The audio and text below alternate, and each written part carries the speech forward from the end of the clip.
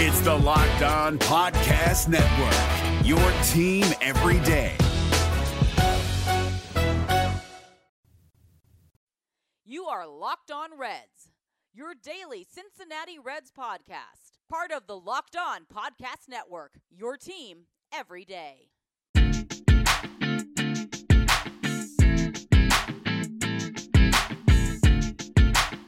What's up, Reds fans? My name is Jeff Carr, and you are Locked On Reds.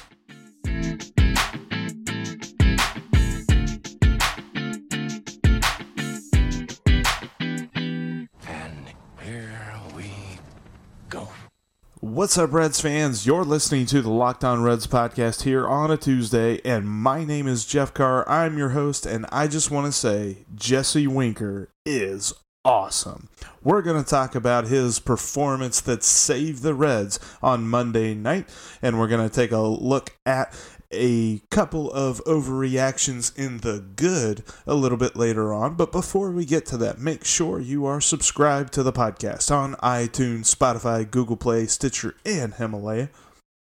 Check us out on social media at Locked On Reds and at Jeff Carr with 3 Fs. And also, make sure that you have in your phone the Locked On Reds line.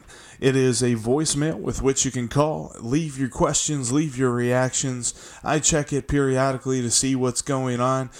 It's 513-549-0159. Definitely want to get a fan reaction post. Going to call it Wisdom of the Crowd.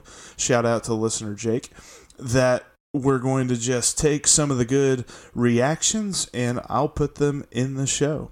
But anyway, let's talk about the Reds win. The Reds begin the series in New York against the Mets with a 5-4 victory Monday night. And, there were two things. Obviously, the first was Jesse Winker's 9th inning blast. I mean, he got every single bit of that ball, that pitch that Edwin Diaz threw to him. And it was funny because the first two batters of the inning, Joey Votto and Eugenio Suarez, got good pieces of the ball. But with the way the weather was there at Citi Field and the wind was kind of blowing in a little bit, they were just lazy fly balls that fell right into the left fielder's glove. This one, Jesse Winker just clobbered it. I mean, if you haven't seen the replay of that, he got every single bit of that pitch. And it was amazing because as soon as he hit it, he knew it. Everyone knew it. That thing was way out of here. He was jumping out of the batter's box and pumping his fists in the air. He was so excited. He even dropped an F-bomb as he was running back into the dugout. And, Fox Sports didn't catch it, so that was kind of funny to hear that over the live broadcast. But Jesse Winker, the hero of Monday night. But he wasn't the only hero. Hero 1A, or, 1B, whatever. Jesse Winker's 1A.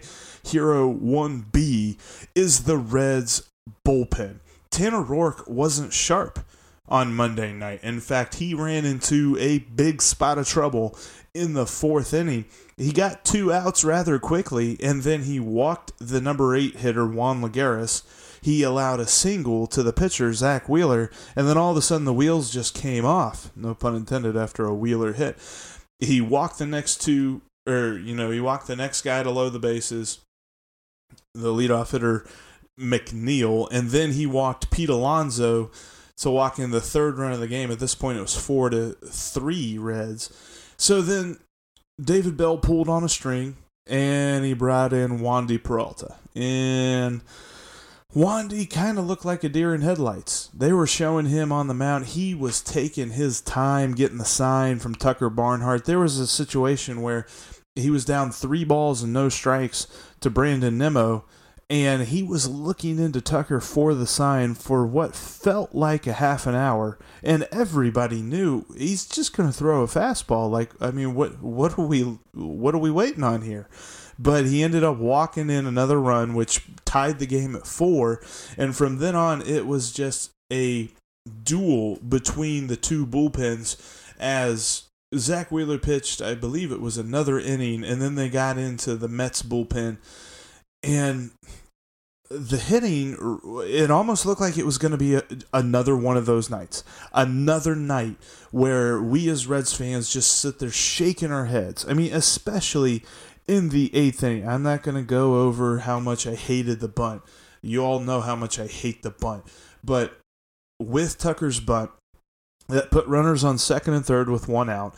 That brought up the pitcher spot, which Derek Dietrich was pinch hitting for, so they intentionally walk him to bring up Jose Peraza. So Jose Peraza's up, bases loaded, one out, beautiful situation, except he hits a hard grounder right to the third baseman, who steps on third, tosses it to first, inning-ending double play. That was a microcosm of the night for the Reds to that point. They had many, many opportunities, it felt like, to blow the roof off the doors on this one, and they just couldn't get it done until Jesse Winker smashed that home run. And it was great because Raisel Iglesias came in to pitch in the 8th inning whenever they were facing the top of the Mets lineup.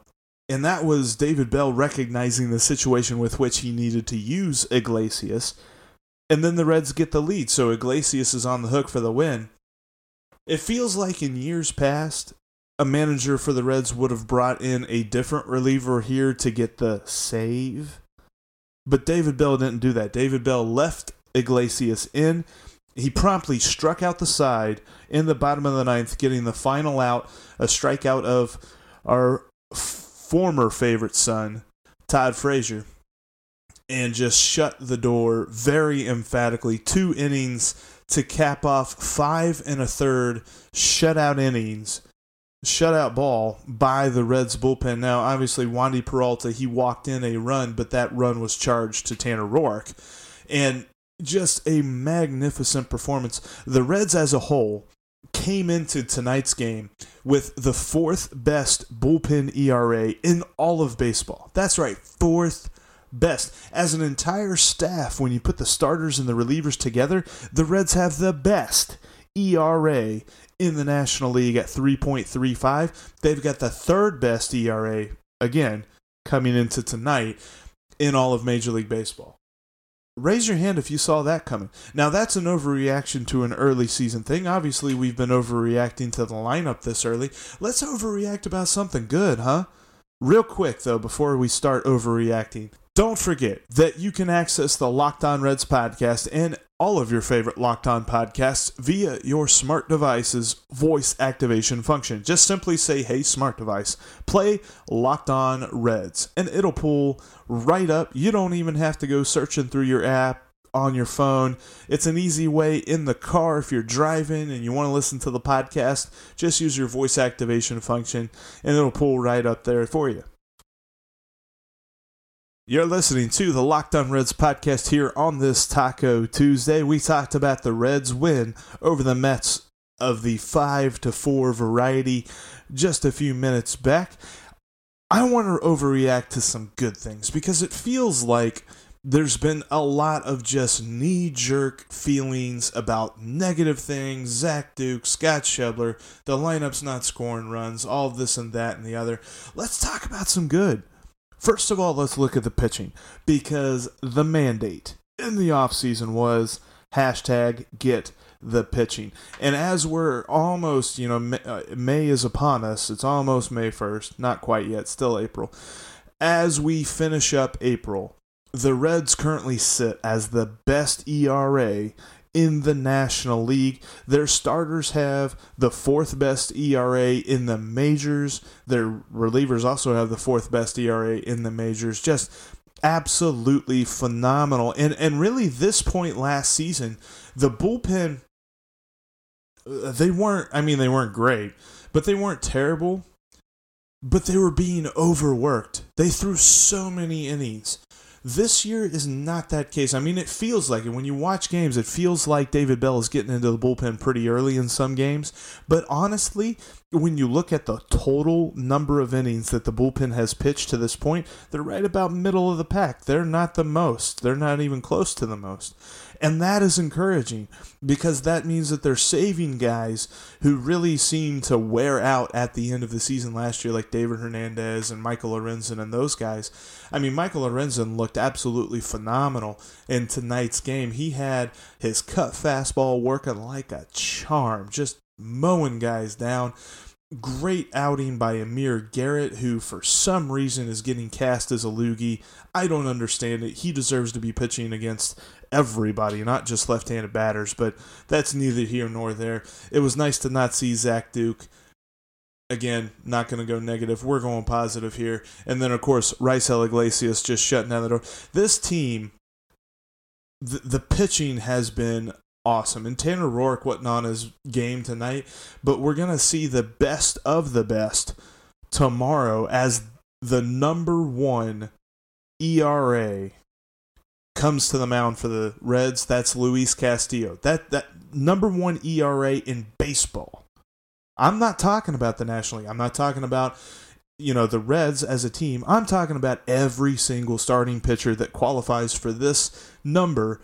Luis Castillo has the best ERA, 1.23, and I had to look that up just to make sure I got the right number, but 1.23 ERA, just absolutely phenomenal. Really looking forward to watching him work against this Mets lineup. As I mentioned, the Mets aren't, I wrote a preview on LockedOnReds.com for the series. The Mets are no slouch with the bat, but the Reds did a pretty good job. If they just would have kept the ball in the strike zone, this would have been a much easier night. But all in all, they still got the win. Still loving what I'm seeing from the pitching. Derek Johnson is a wizard. I've said it before. He's a wizard. He's got some kind of magic, something about that hat that he's got. I don't know. Just absolutely imparting all sorts of magic to the Reds pitching staff. And I'm loving every second of it. The next overreaction that I want to give you in a positive way is our friend Jose Iglesias. Come on, people. Let's talk about this dude right here. He comes to the team on a minor league deal, on a show me deal. Are you kidding me? He's batting .297 with 74 at-bats. He's got a homer and 6 RBIs. That's not phenomenal on the batting stats, but it's not bad either. He's been a linchpin at the bottom of the lineup for the Reds, a guy that he's been slotted into lineup spots where the opposing pitcher may want to take a break, maybe take it easy for a couple of pitches. Can't do that with him. He's been doing awesome to begin this season, and then, come on. His glove is absolutely phenomenal. Silky smooth out there at the shortstop position. If a ball is coming his way, if a ball is hit there in that shortstop position on the left side of second base, there's probably about a 99% chance Jose Iglesias is going to pick it up and toss it to first. He is just absolutely phenomenal and one of the reasons that the Reds are where they are at this point. Now, I get it. They're 4 games under 500. They're sitting at 12-16. But he has been a guy that when they've needed a base hit or when they've needed a defensive play, he's been there. I'm absolutely loving what Jose Iglesias has done so far this season. And he's almost gotten, if not for the struggles of Jose Peraza, if Peraza is where he is at last season, are we even worried about when Scooter Gennett comes back? Be honest with me here. I know Scooter is a big guy on this team. He's one of the faces of the Reds currently to a lot of people in the city. But be honest with me. If Jose Peraza is hitting 280-something, leading the team in singles and all that stuff like he was last year, and you got Jose Iglesias over there picking everything that comes at him, are we worried about when Scooter Gennett's coming back? That just shows you, and I'm not going to get into all that right now, but that just shows you the decision that the Reds front office has to make when it comes to re-upping Scooter Gennett in his contract that's expiring at the end of this season. Anyway, I'm just really happy with the way that the Reds pulled out this win. Jesse Winker, kudos to him. Like I said on Twitter, Jesse Winker is my spirit animal.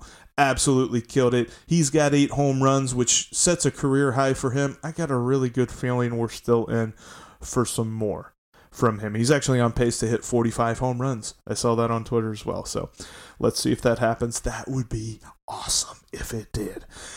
Tomorrow's podcast, we're going to recap Game 2. We're going to be talking all about Luis Castillo. I plan to be sitting on every pitch. I really can't wait to watch him deal against the Mets. We're going to recap that game, and we're also going to look at some encouraging news and notes. Hopefully we'll get an update on, some injuries and, Nick Senzel. Real quick, I know I was about to end the podcast, but we're not over yet.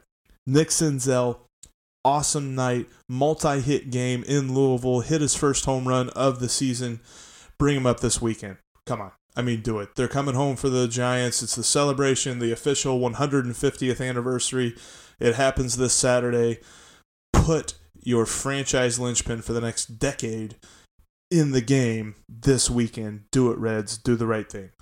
Anyway, that's it for Tuesday. I'll talk to you guys tomorrow. Make sure you subscribe on all your major podcasting platforms. Check us out on social media at Locked On Reds and at Jeff Carr. Go over to LockedOnReds.com where I've got a series preview of the Reds and Mets.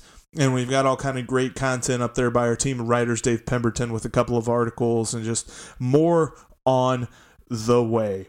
I will see you guys on Wednesday.